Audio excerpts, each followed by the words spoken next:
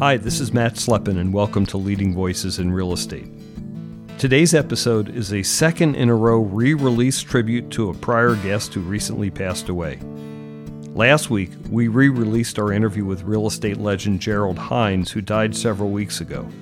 This week, we're re-releasing my interview with John Stewart, who passed away a few days ago, Sunday, September 6th.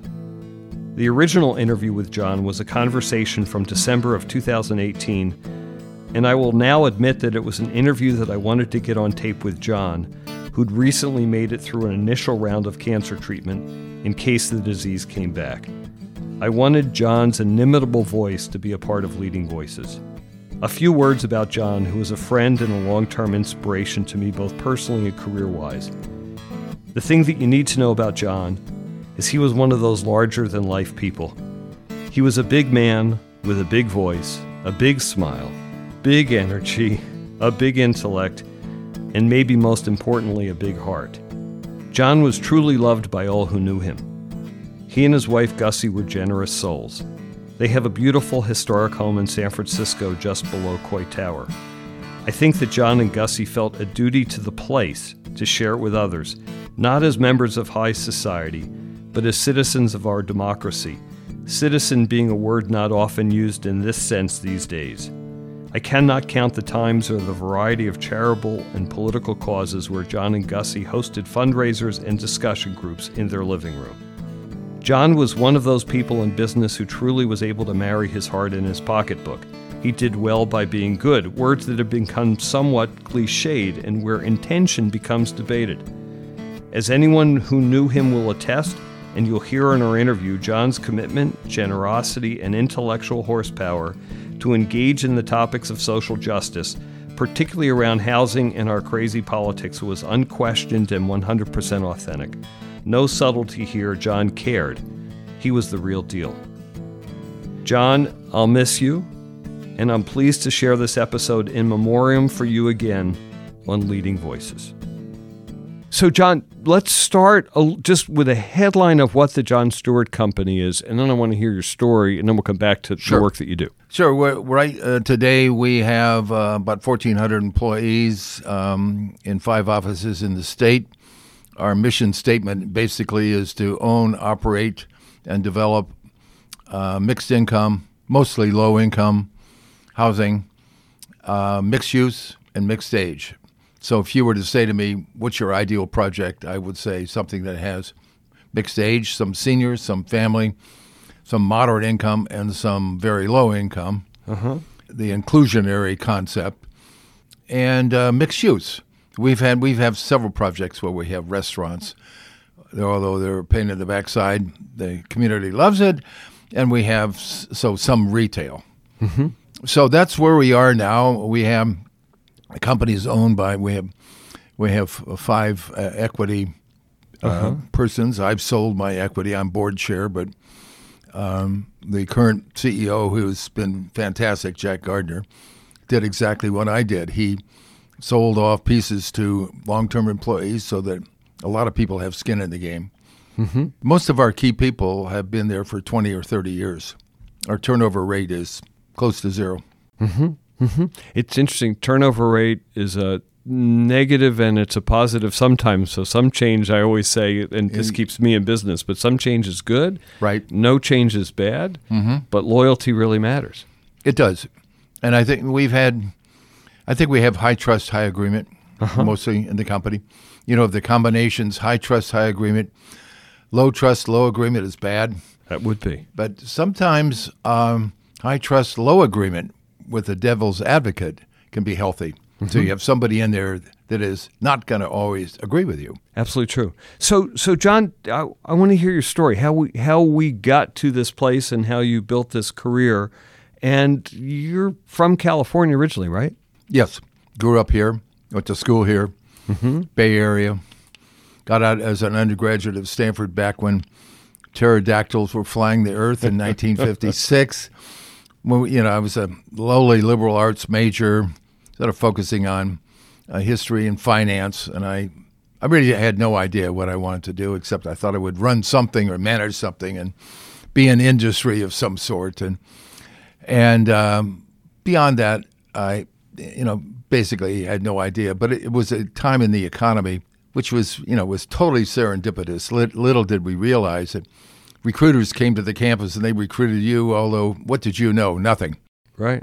So anyway, I got recruited by U.S. Steel, and the sound of it was very exotic, and open hearth furnaces and what have you, and how could that not be interesting? And it was really boring. I lasted 3 years, a year and a half before I left, before they fired me. Where'd you go? Did they recruit you here, or was that They recruited me in San Francisco, then shipped me to L.A., which is turned out where I lived for a good part of my life until 1975. Uh-huh.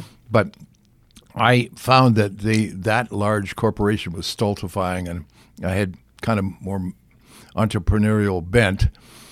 And so when I was in L.A., I made a change to a large conglomerate called TRW, which is then and is now a multinational. And then what did you join them to do? I was working on a number of different, they had young management trainees, and we were looking at various acquisitions. And I was, just a staff guy. And we were analyzing companies to acquire. And this is in L.A. still? This is in L.A. Yeah. And lo and behold, in the 60s, there was something called the space program. We had a war going on in Vietnam. We also had Gemini and Apollo, Mercury, Gemini, Apollo in that order. And TRW was a huge player. Yeah. And they actually moved 2,000 people from L.A. to Houston.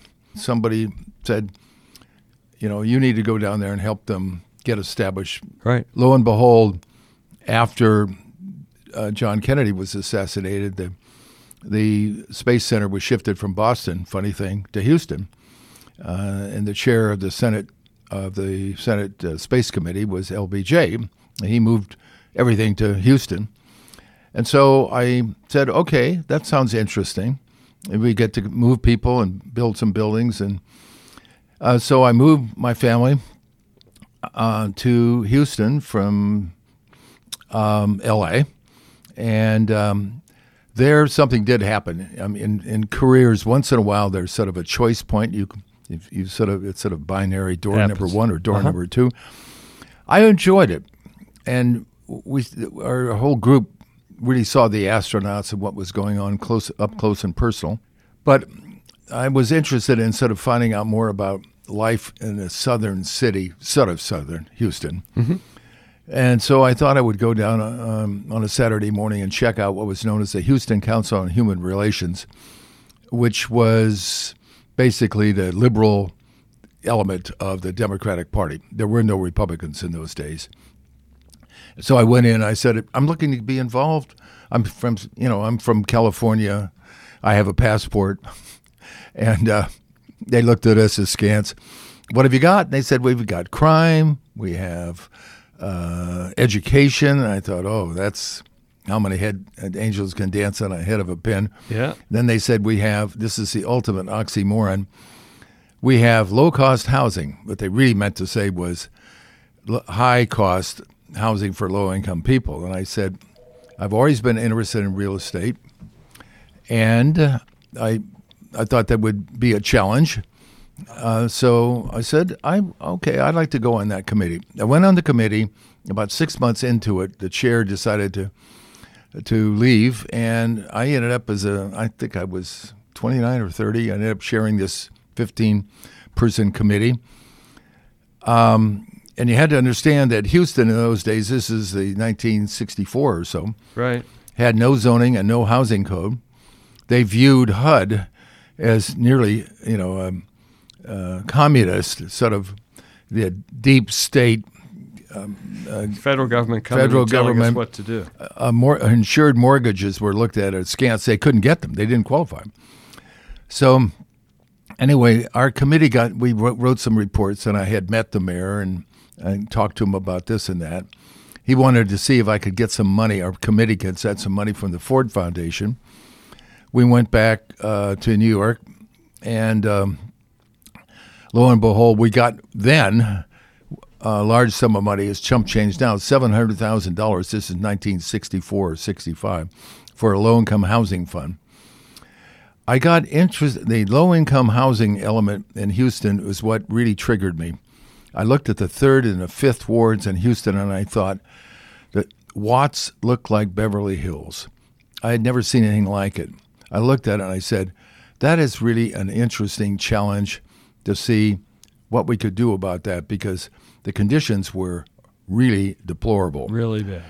So that really was a choice point for me. Am I interested in that? And then lo and behold, the mayor asked the CEO of TRW to contribute yours truly as a young executive director of a big commission they were forming to do something about their housing, which was a problem. So I was like 30 or so, and they wrote to Reuben Bettler, who was the CEO, and asked if they would contribute me for about a year, rather than make the normal check to the city for kind of standard contributions from corporations. He said okay. So I ended up getting an office from Humboldt Oil and a staff, and we had committees on land use, on zoning, which they still don't have, and on housing code, which they eventually got, and qualifying for HUD-insured mortgages, and a bunch of other stuff. So I left TRW on a leave, but they paid my salary, and I worked for the mayor of Houston, who was a little like... he was a 6-term mayor named Louis Welch, which is a real eye-opener for me, as a California kid, just watching the way they operate in the South. And when they were on their way to money, the mayor said, he sent me around asking for people to donate to the Affordable Housing Fund. Right. And that actually, I got so interested in that I knew that I wanted to do something in that field. So... the leave ended. I went back to Los Angeles, and still with TRW. Still with TRW, and the other event besides the mayor and the leave was at HUD under then Secretary Romney. That is George Romney, Mitt Romney's father. Yep. Came out with something called Operation Breakthrough. A lot of people call it Operation Breakdown. But it was for manufactured housing. And there were a lot of competitions from corporations to an RFP that HUD put out. And so I suggested to TRW that we should apply. We're an aerospace company. We have lots of people that do strength of materials and yada, yada. And so we put together a proposal which involved panels and wet cores and modules. And it was a honeycomb structure with polyurethane, and it was basically the floor of an airplane made into a wall or a floor.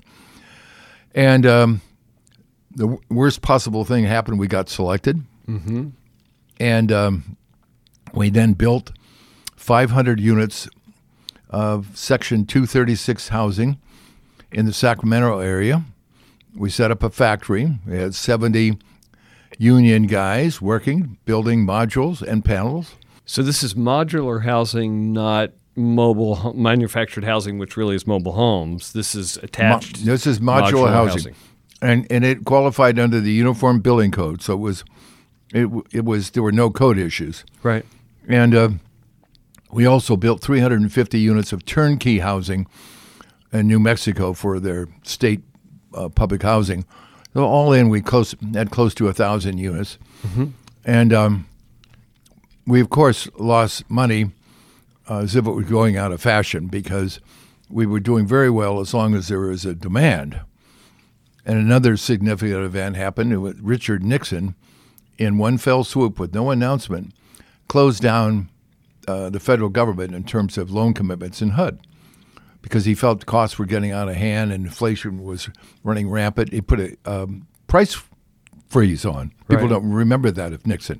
Although Nixon was strong on affordable housing. He basically cut out all the commitments that we had We had 10 projects. 5 were in firm commitment that went ahead, and the other 5 in the pipeline died. Mm-hmm. So if you're stuck with a factory and a lot of workers and you don't have something in the pipeline, you have a problem. And this problem will exist today for the people that are going into manufactured housing here right now. It's a big deal again. So TRW said, we don't like the modular business, and we definitely are not suited to looking at real estate deals. I would appear before the board subcommittee, and the board was there sort of looking like the Last Supper with the original cast, wondering, I'm coming in with this risky deal in a neighborhood, and they decided they really wanted to get rid of it. So I made an offer with a lot of phantom money, and I was definitely not a candidate for Wells Fargo's wealth management program, but I put together something, made an offer, and they basically said, assume the liabilities and you can have it. So I ended up with 500 units as a general partner, 500 units of Section 236 multifamily housing. And Section 236 is that era's subsidized housing program. Yes, and Section 236 is a section of the Housing Act which has an insured mortgage and a low-interest loan. So we had that. And they were in Sacramento, in the whole Sacramento area. There were 5 100-unit projects, roughly 100 units. And when I did that, that started me independently with my own firm. And so what year is this?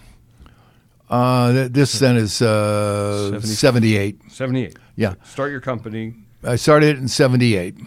There's a little hiatus in there, but the punchline is I began it when I had these 500 units, which was at least a base to get started. I had some management fees, no cash flow, and we were losing a lot of money. And one of the few things I did right was plan for capital losses, because I'd read every book that said that the dominant reason for failure of small businesses is undercapitalization. So I had assumed 2 years worth of losses, and that's what it was.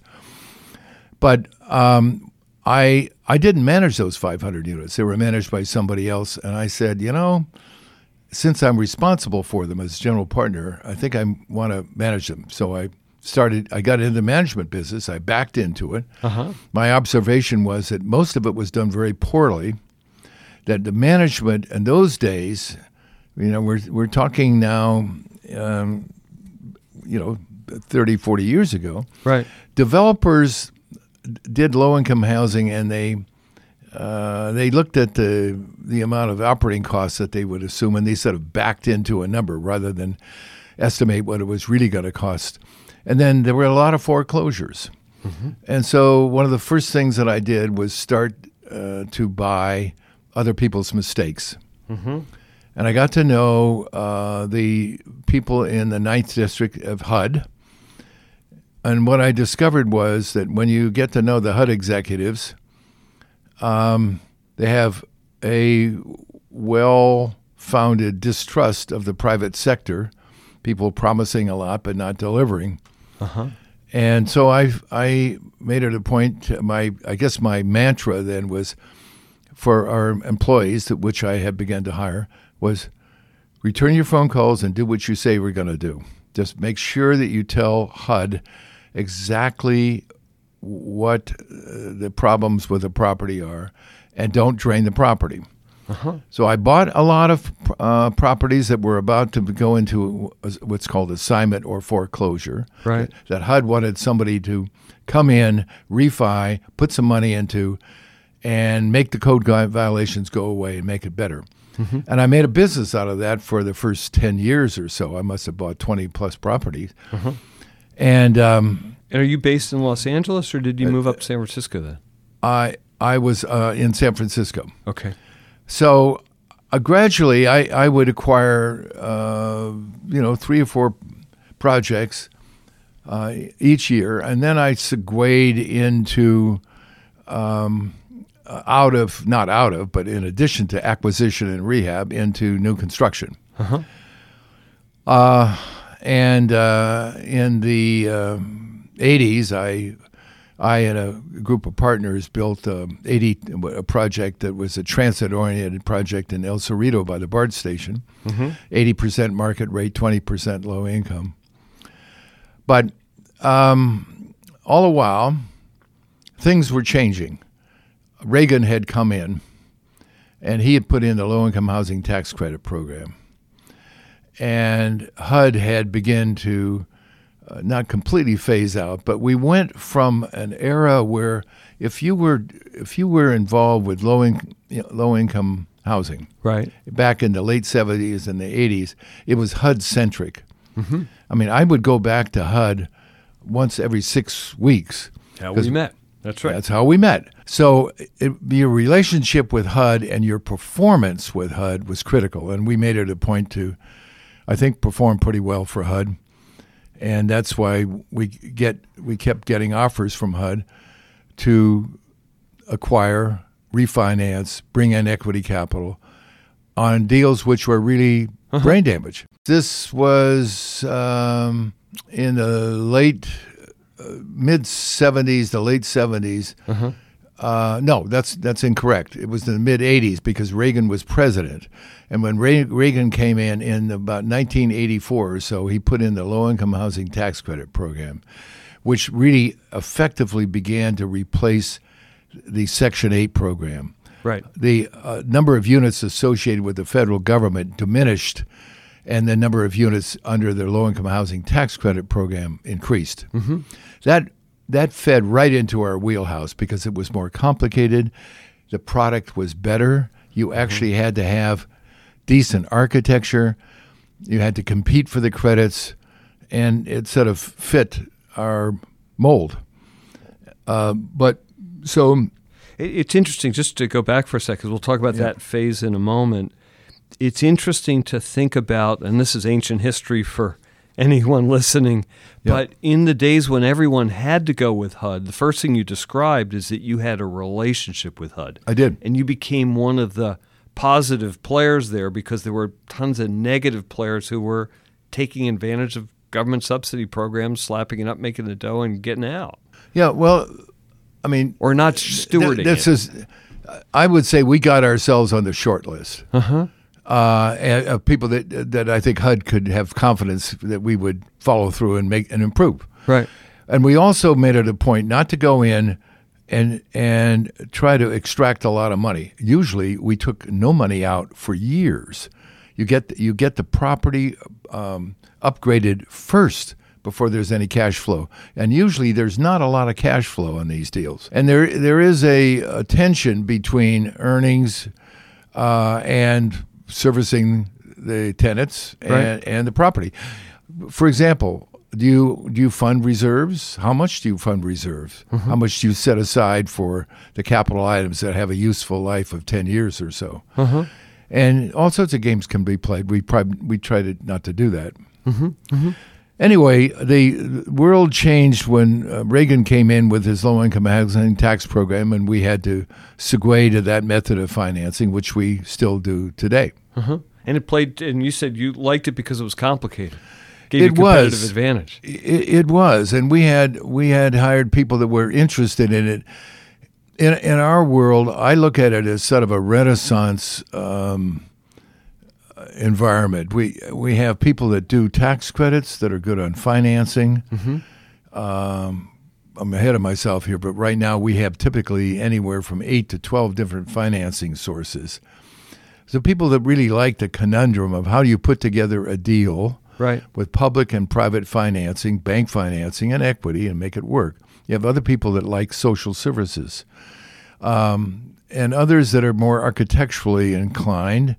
And so I think that sort of was helped out our mission statement, because I found that if you are just doing management, particularly low income, with a lot of challenging residents, you don't last long.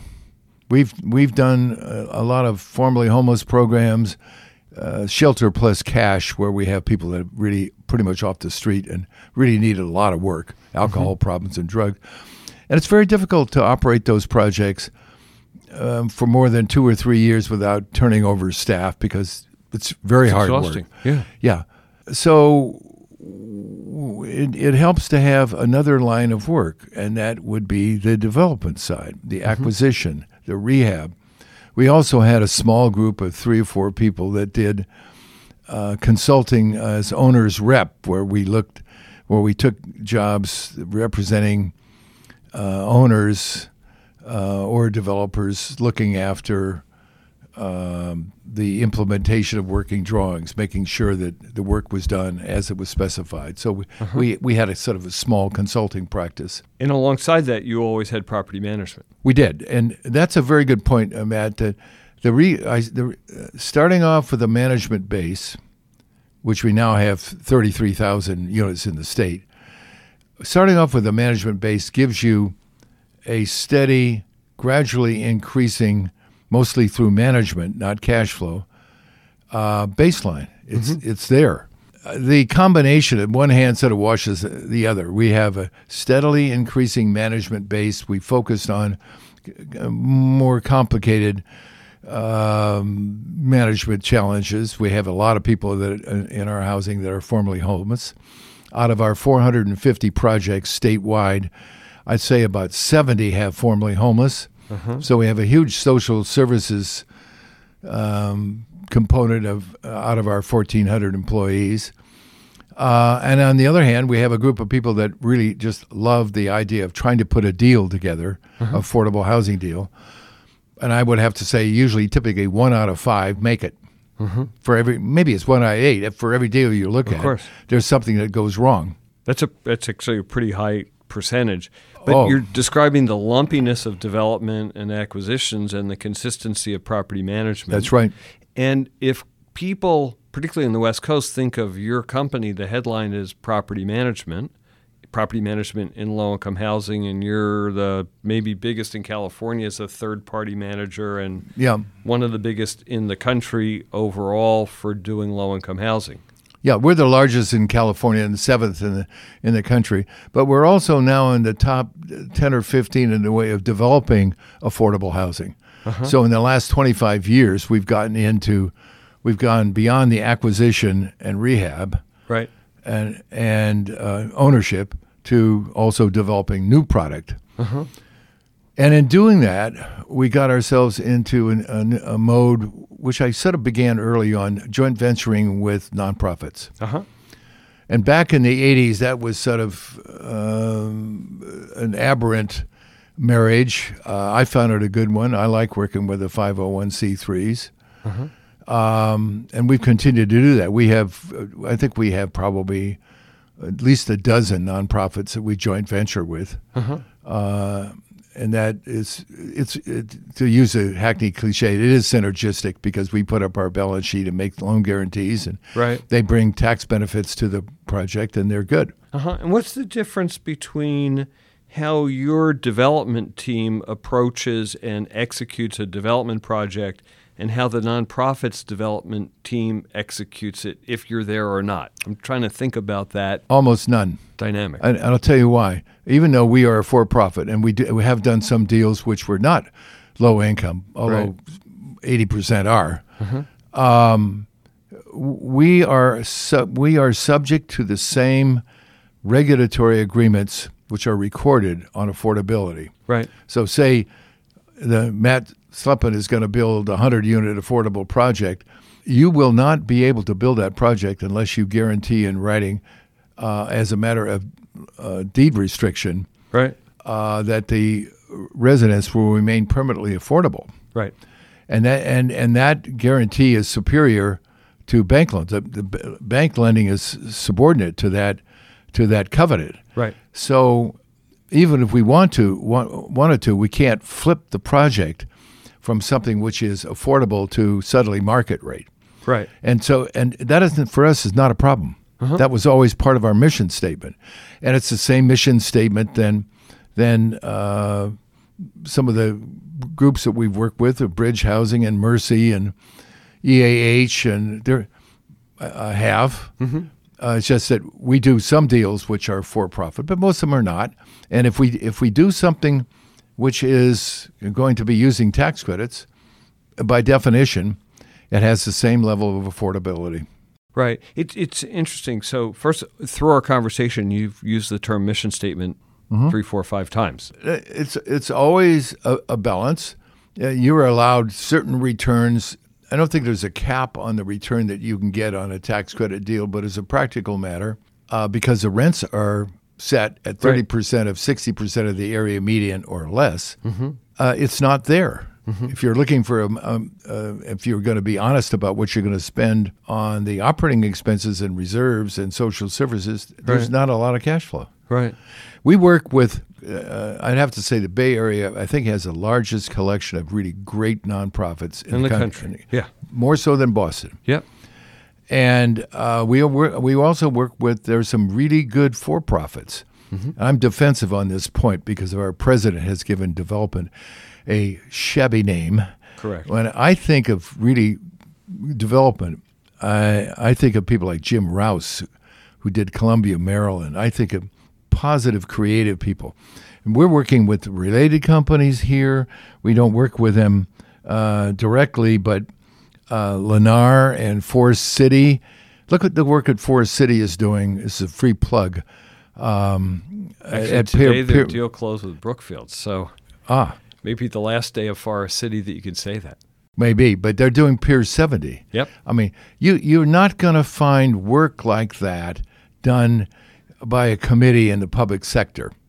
And there's a role for government, and there's a role for the risk takers. Yep.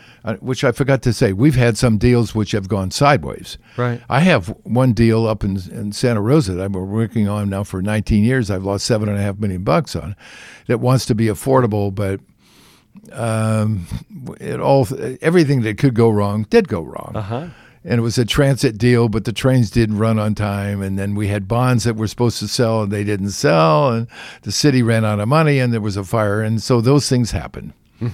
Those things happen. Not all of our deals came together smoothly. I can absolutely guarantee you that. That would be the history of doing deals. So there's risk to it. Yeah.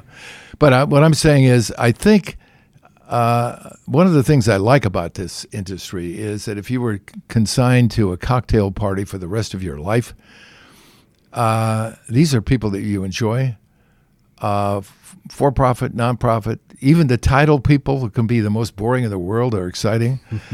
And I just like the group because everybody has kind of the same attitude. People are going to leave change on the plate, and they're going to produce a product, which I think is good. The product today in affordable housing is so much better than when I started. I'm sure that's back in the 70s, the 80s. They literally did have this sort of Fort Ord. The architects went to the School of Minimum Property Standards under HUD, and that's what they got. And then you had to go back and redo the whole project. Not now. It's one of our project in Hunter's View in San Francisco, south of the ballpark, is if you go by and look at it, you will be quite shocked to realize that most of the people in there now are all public housing. Right. And yet when I have people visiting it, they say, how much are those condos? At the risk of being a little presumptuous here, they're elegant. We have 3 great architects out there, Paulette Taggart, Dan Solomon, and David Baker. We have a lot of variety. And they're better looking than most of they're 9 out of 10 of the market rate multifamily products that you see. These are better looking, and they're low income. Yeah, so let's talk about that for a sec. And let's talk a little bit about homelessness in San Francisco and talk about a little public policy around building elegant housing for low-income people, because that comment cuts both ways. One way is you love it. Yep. And the other way is, God, maybe we should take our public dollars and make it go 2, 3, 4 times as far with less elegant housing for those being supported by our taxpayers. It's a great graduate school discussion. Please, I go back to the days when HUD had a famous congressman that built Pruitt-Igoe in St. Louis that eventually got torn down. Their basic attitude was, if we're going to house these poor people, we're going to make it as inelegant as possible. Why do they need air conditioning? Why do we just have double-loaded corridors? Why don't we do that? You know what they got? They got foreclosures My argument is that form and function are connected. You build a schlock product, people will treat it like a schlock product. You build something elegant, they treat it well, with respect. Your turnover is less. Now, in general, this is certainly true, the costs for any kind of housing, including affordable, have gone up dramatically. The baseline entry-level cost to build something elegant Doubled. or inelegant is so bizarrely high in California. Yeah. Doing any affordable housing transaction in the Bay Area, particularly San Francisco right now, will entail at least 7 or 8 different sources of revenue at the closing. This is in contrast to 1978 when I did this. I optioned the land. I took it down. I got a construction loan. I took the construction loan with permanent financing. That was it. And Not that now. funded the rest, it all worked. Yeah. There were no discussions with the neighbors. You just did it. You complied with the HUD regulations. Now, and one of our latest projects at 88 Broadway, which we're doing with Bridge, we've had 25 public meetings. We're into it almost 4 years and many millions of dollars, and we won't break ground. We'll break ground probably in March, but it takes that long now. The development cycle from when I started the business has gone from, let's say, 2.5 years to typically 5 to 7. Especially in the Bay Area. Especially in the Bay Area. It's the toughest to do that. It is, yeah. Let's change subject and talk about the pathway of your company. I know you bought and sold it. You sold it and bought it. So I want to think about how a company has long-term success and what evergreen company means and succession means. So talk about selling the company, buying it back, and then talk about the dynamics of having the management company alongside the lumpiness of development and just what that means for you guys. Yeah, well, in my career, I had the advantage and disadvantage of crisp, binary choice points. And one of them was that after I'd been in business for roughly 25 years or so, I thought, I'm getting long in the tooth, and it's a good time for me to think about selling the company. Fannie Mae had made me an offer, and I didn't do it. And finally, a company, Southern California Edison, came along and made an offer to me about 1996 or so. And it seemed perfect because they wanted to buy tax credits from our deals, and they wanted us to manage everything they had. And so at that time, I was the sole owner. I had been the sole owner since 1978 to the late 90s. And then I ended up selling to Southern California Edison to a group of people that I really knew quite well. They were big players in the equity business. I think, as you know. Our friend Keely Kirkendall, I think, was... He was there. Yeah. We had a lot of people that I knew and liked. So I sold it, and I did one wise thing. I said, you buy my company, I want to keep the company intact. I want it to have the same legal structure with a board. I want to be on the board. And one of their key people was the chair, but they had 7 people on the board, and I was one of them. So I don't want to be basically suffused into your corporate structure as a division or a department. You sold and you weren't leaving. You were the president. I stayed on. They had a management contract with me to stay on for a period of time. And so with that stipulation, I sold the company. Well, pretty much right off the bat, they brought in a new executive from back east who had a different view of risk than I did. And I immediately got into it with him. Is that, he thought that we should just sort of not do anything in the way of development or acquisition, and just basically do the management and keep a low silhouette. And I said, that's not who we are. And we ended up having a real contretemps with him. And basically... their risk profile as a large corporation was not mine. And so, long story short, I ended up buying the company back. So they had they were motivated. I would bring them stuff, and they would say, we just can't buy it. And it was a terrible time for Southern California Edison. Not of their doing, I might add. Of course. And I think it cost the governor his impeachment. Uh-huh. So that combined with the fact that I had brought to them a couple of really large deals, one at Treasure Island in particular, which involved a $10 million upfront payment at risk on an empty island. They were nervous about that. I'd put together a deal where we would help guarantee that we would take front-end risk on it. I thought that we absolutely should do that deal. They didn't, or some of them did. Uh-huh. We had a big argument over it. We agreed to disagree, and I ended up buying the company back. But I flunked this part of my economics class in course at Stanford, and that is that I basically got the buy low, sell high reversed. So I basically ended up paying more for the same company that I had sold. And so I paid probably twice what I sold it for, because in the 5 years they owned me, we'd had a really great run-up. Uh-huh. Uh-huh. We had good earnings. We were buying, acquisition. We had new development. And then they got in trouble on the utility side, and they were getting more and more nervous about the risk. And so when I bought it back, it was not the world's greatest deal, but I was happy as a clam because I owned it. Happy to have your business back. I really Unfettered. was. Yep. Yeah.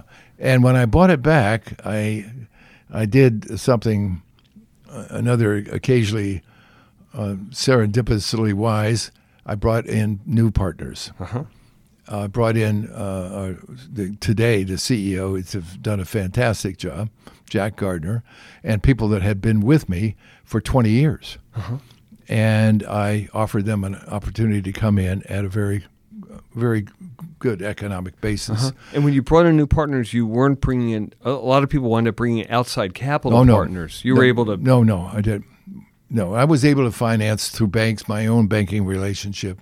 Mm-hmm. I offered them what I think was a good deal, and I think they think so today. Mm-hmm. I sold 50% of what I had at that time to 5 other people, and they gradually increased their 50% share so that we all had 1/6. Mm-hmm. And then eventually, recently, I stepped down as chair, and they own it completely. Uh-huh. And I've taken back paper, and I have an economic interest, but I don't have equity. Right. And I'm happy to see it because I have the very people that I've been working with for years now end up owning and running a company. Right. So I like. It's fantastic. And that creates an evergreen company with your name on it that continues with people that you've mentored and grown and care for. And the mission statement, we have no quarrels or squabbles over. Everybody is on the same page about what we want to do. Uh-huh. And I don't know if you use the word triple bottom line, but that's how you behave. So the mission statement is the organizing principle of this company. It's the organizing principle. That's correct. Uh-huh. I'm now at a sort of not necessarily company-connected mission. I'm doing some things that I'm getting more involved with the homeless issue. Uh-huh. Talk about that. It's what you do when you get to be 84. I've just written a piece in the Business Times about my views on what we ought to be doing on homeless in San Francisco, and I do not think we're going to satisfy our 7,000 unit shortfall in San Francisco, which we haven't for years. Right. And I think we keep repeating the same thing. I don't think it's going to happen. I think we need to start looking at a regional basis, which is what I'm working on right now. And I think we will. I think we need to begin looking at a broader scope with getting funding, not just from San Francisco companies, a la Prop C and Benioff. Right. I think we need to look beyond that at some of the horsepower we have down in the Palo Alto area. Uh-huh. Yeah. So, but I think this homeless isn't going to go away. Bay Area has more like 30,000 homeless. San Francisco has 7. Uh-huh. And it's only it's never gotten better. Willie Brown said it was intractable. Gavin Newsom made a dent on it, but nobody has fixed it. And so I think we need to begin thinking about finding publicly owned open space and creating new towns in scale, not just for the homeless, but also for housing. So it's interesting if you put the formerly homeless or the homeless in one bucket, and then you also think of the current housing affordability issue, it gets up to people in the Bay Area of 100%, certainly 80% of median, 100% or even 120% can't afford today's rent or a new home. And those problems exist alongside each other. Well, you can't solve one without the other. No, that's true. And here, whereas we have this huge homeless problem where the city has no standing because of court rulings saying that you can't move somebody off the streets unless you have a bed for them. And we don't have a bed for them. Mm-hmm. So we have this homeless problem, which is really down at the 30% of the area median income category. Right. Then we have the so-called missing middle, right, which is teachers, first responders, who make 80 to 120%. Too much to be in a tax credit to you. That's right. And that's, say, $100,000 to $120,000 a year. Right. They don't qualify for tax credits, and they don't qualify for the welfare tax exemption. Uh-huh. So it's whereas tax credit deals don't pay ad valorem taxes and get the benefit of the tax credits. If you're $1 over 60% of the area median, you don't get that benefit. So the public subsidy required today, typically, for a tax credit deal for a family of four making $50,000 a year is about a little over $300,000 a unit. If you double the income, a family of four making $120,000 a year, the subsidy goes from $300,000 to $400,000. That's because the developer can't sell tax credits and doesn't get any benefit on the ad valorem tax side. Right. It's one of those counterintuitive things. You think, oh, we double the income, they can service more debt. Which is why when people move into, they had a whole group of nurses come into the city a while back with jobs at UCSF and have to leave. Mm-hmm. Or the ones that don't are commuting, 30, 40 miles a day. Right. Well, it's an interesting dynamic because then the traditional affordable housing advocates don't want the scarce public dollars to be spent on people up the economic food chain. So you're fighting with your brethren to deal with an issue that is equally important. That is true. There is a cohort in our world that, with all perfectly good intentions, said, let's focus our resources on the neediest among us.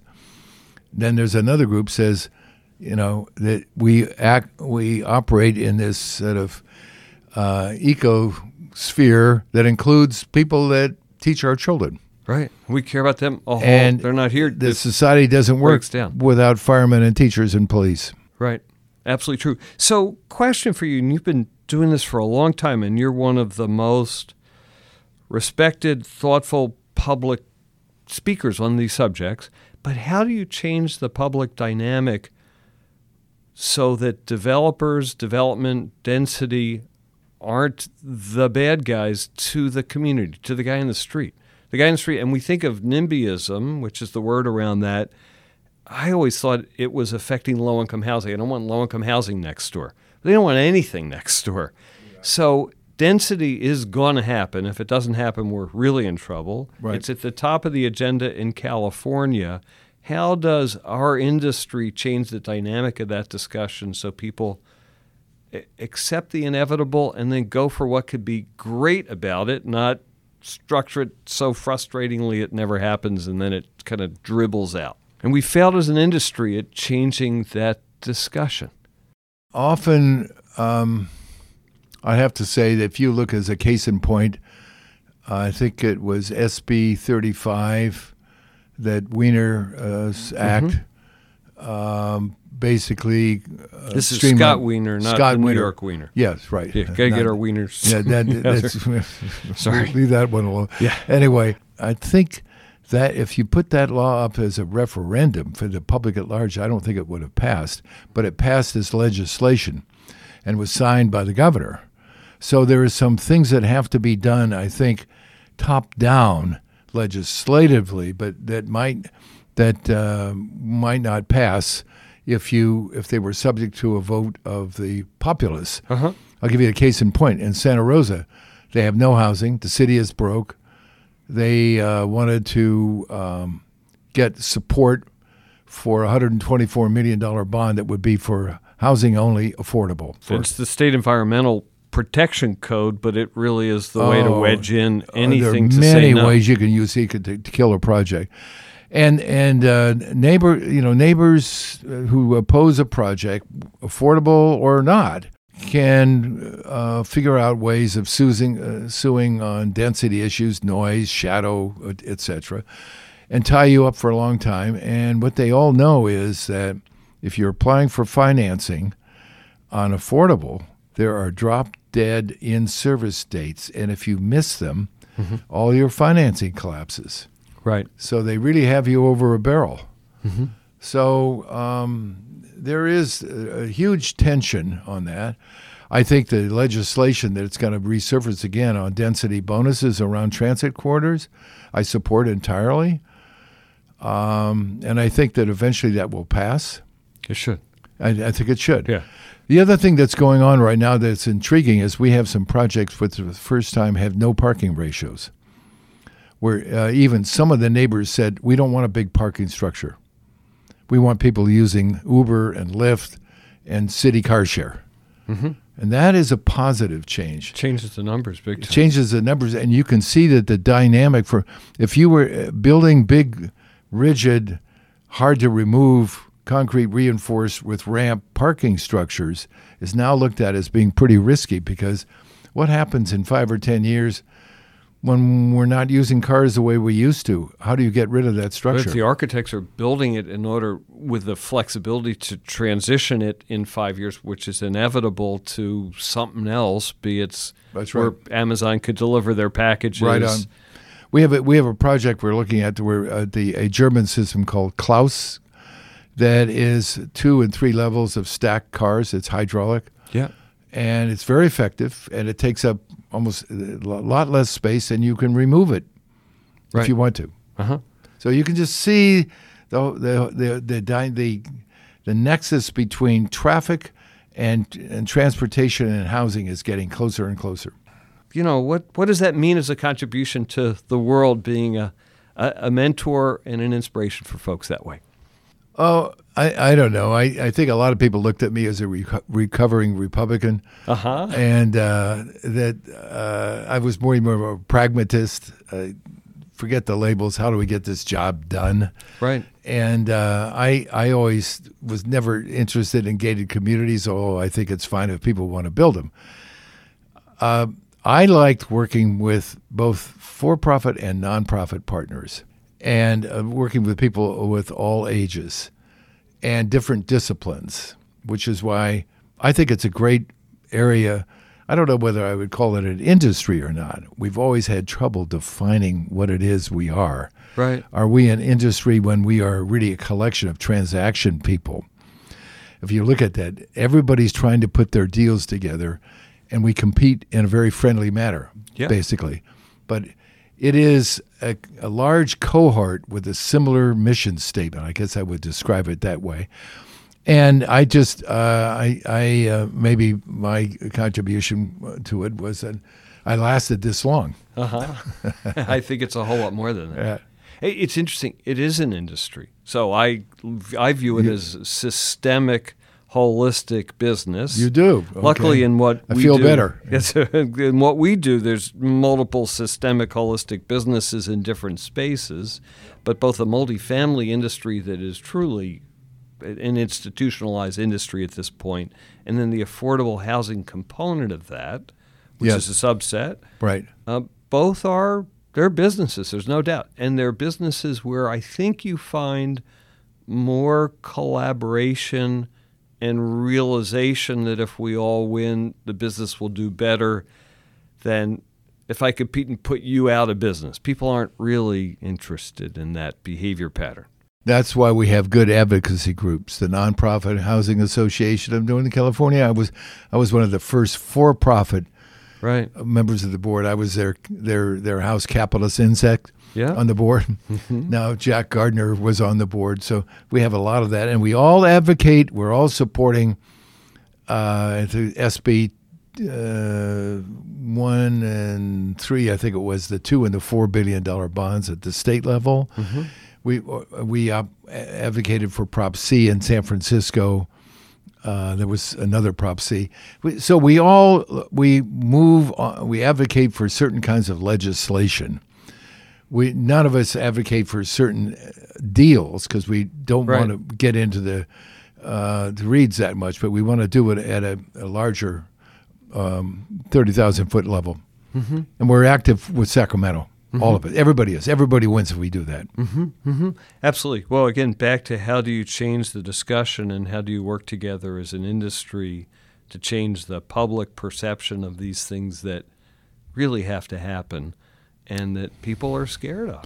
I think one way you do that we have found that's been successful, we had a lot of people that opposed one of the projects and actually in Hunter's View, mm-hmm. and some others, because we had almost entirely low and very low income. And so we took them, and we did this with 88 Broadway, we took them on a tour of our project on Bay and Taylor. It's called North Beach Place. 348 units, seniors, families, mixed income, mixed use, mixed age. Exactly in our wheelhouse. We take them inside the units. We show them what it looks like. On balance, it's a lot better than what's in the neighborhood.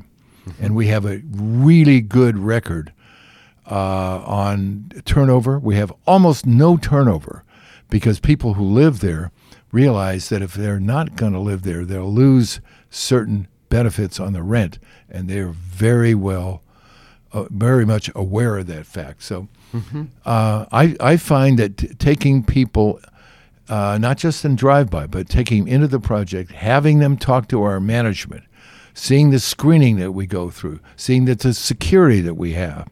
And security is a huge issue for everybody. You ask some of the people that we have that were formerly in public housing and now live in our housing, say, what's the number one issue? It isn't the washer, dryer, and all that. It's security. Feel safe. They feel safe.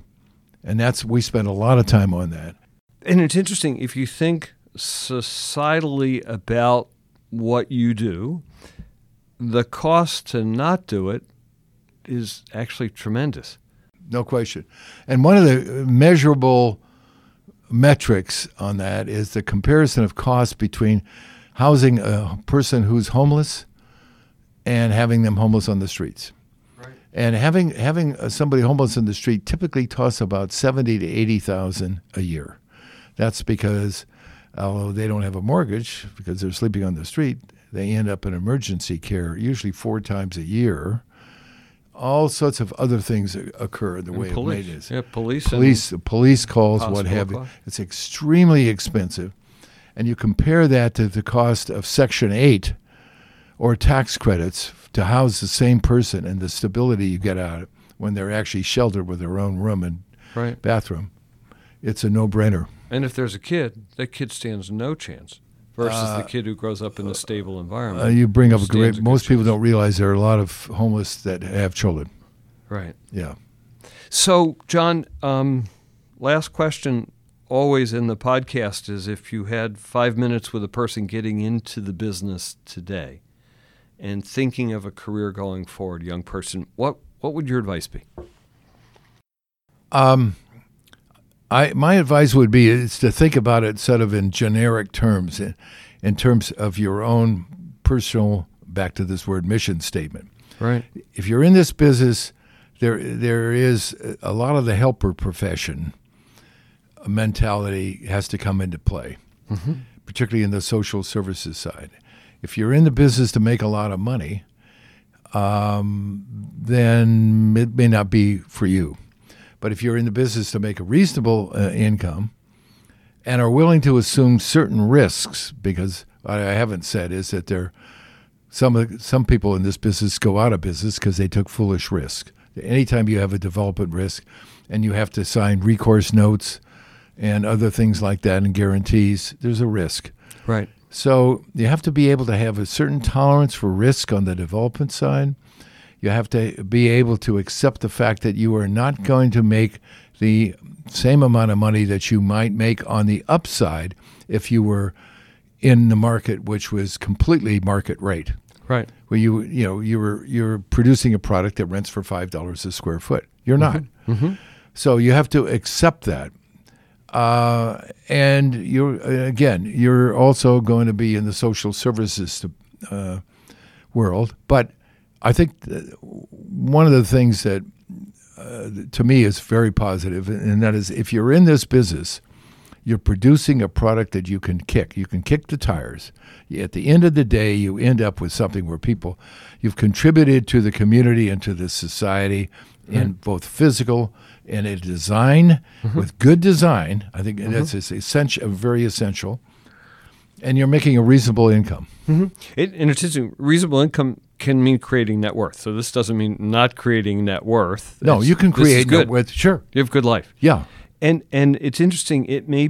We may be back to a generation of young people whose generational ethos says this matters because the millennial generation wants to make a difference and they want to have meaning in their lives and their careers. That's driven you through your career and driven me throughout my career. But you may have more people who want to find that balance of making a difference and making a good living. I think that's very well said, and there's a reason why you do well in your world of placing executives. In our world, is because you understand it. I'm looking at you. You know the business of building, developing, and operating in this context, and you know it not just from the development standpoint. You know it from the political standpoint. Right. You know it from how neighbors interact and what have you, which is another thing I didn't mention. Another element you have to be able to handle in this business is politics. Yep, big time. Hey, John, thank you very, very much My pleasure, for the conversation. Matt. Really enjoyed it. You're very knowledgeable inquirer. I love to inquire. That would be my thing. Thank you. Bye. Thank you for listening into Leading Voices, and I hope that you enjoyed today's episode. I have a request. If you enjoyed the episode and found it to be valuable, please share it with a friend or two. If they're podcast wary, take their smartphone in your hand and subscribe for them and teach them to listen. You'll change their life.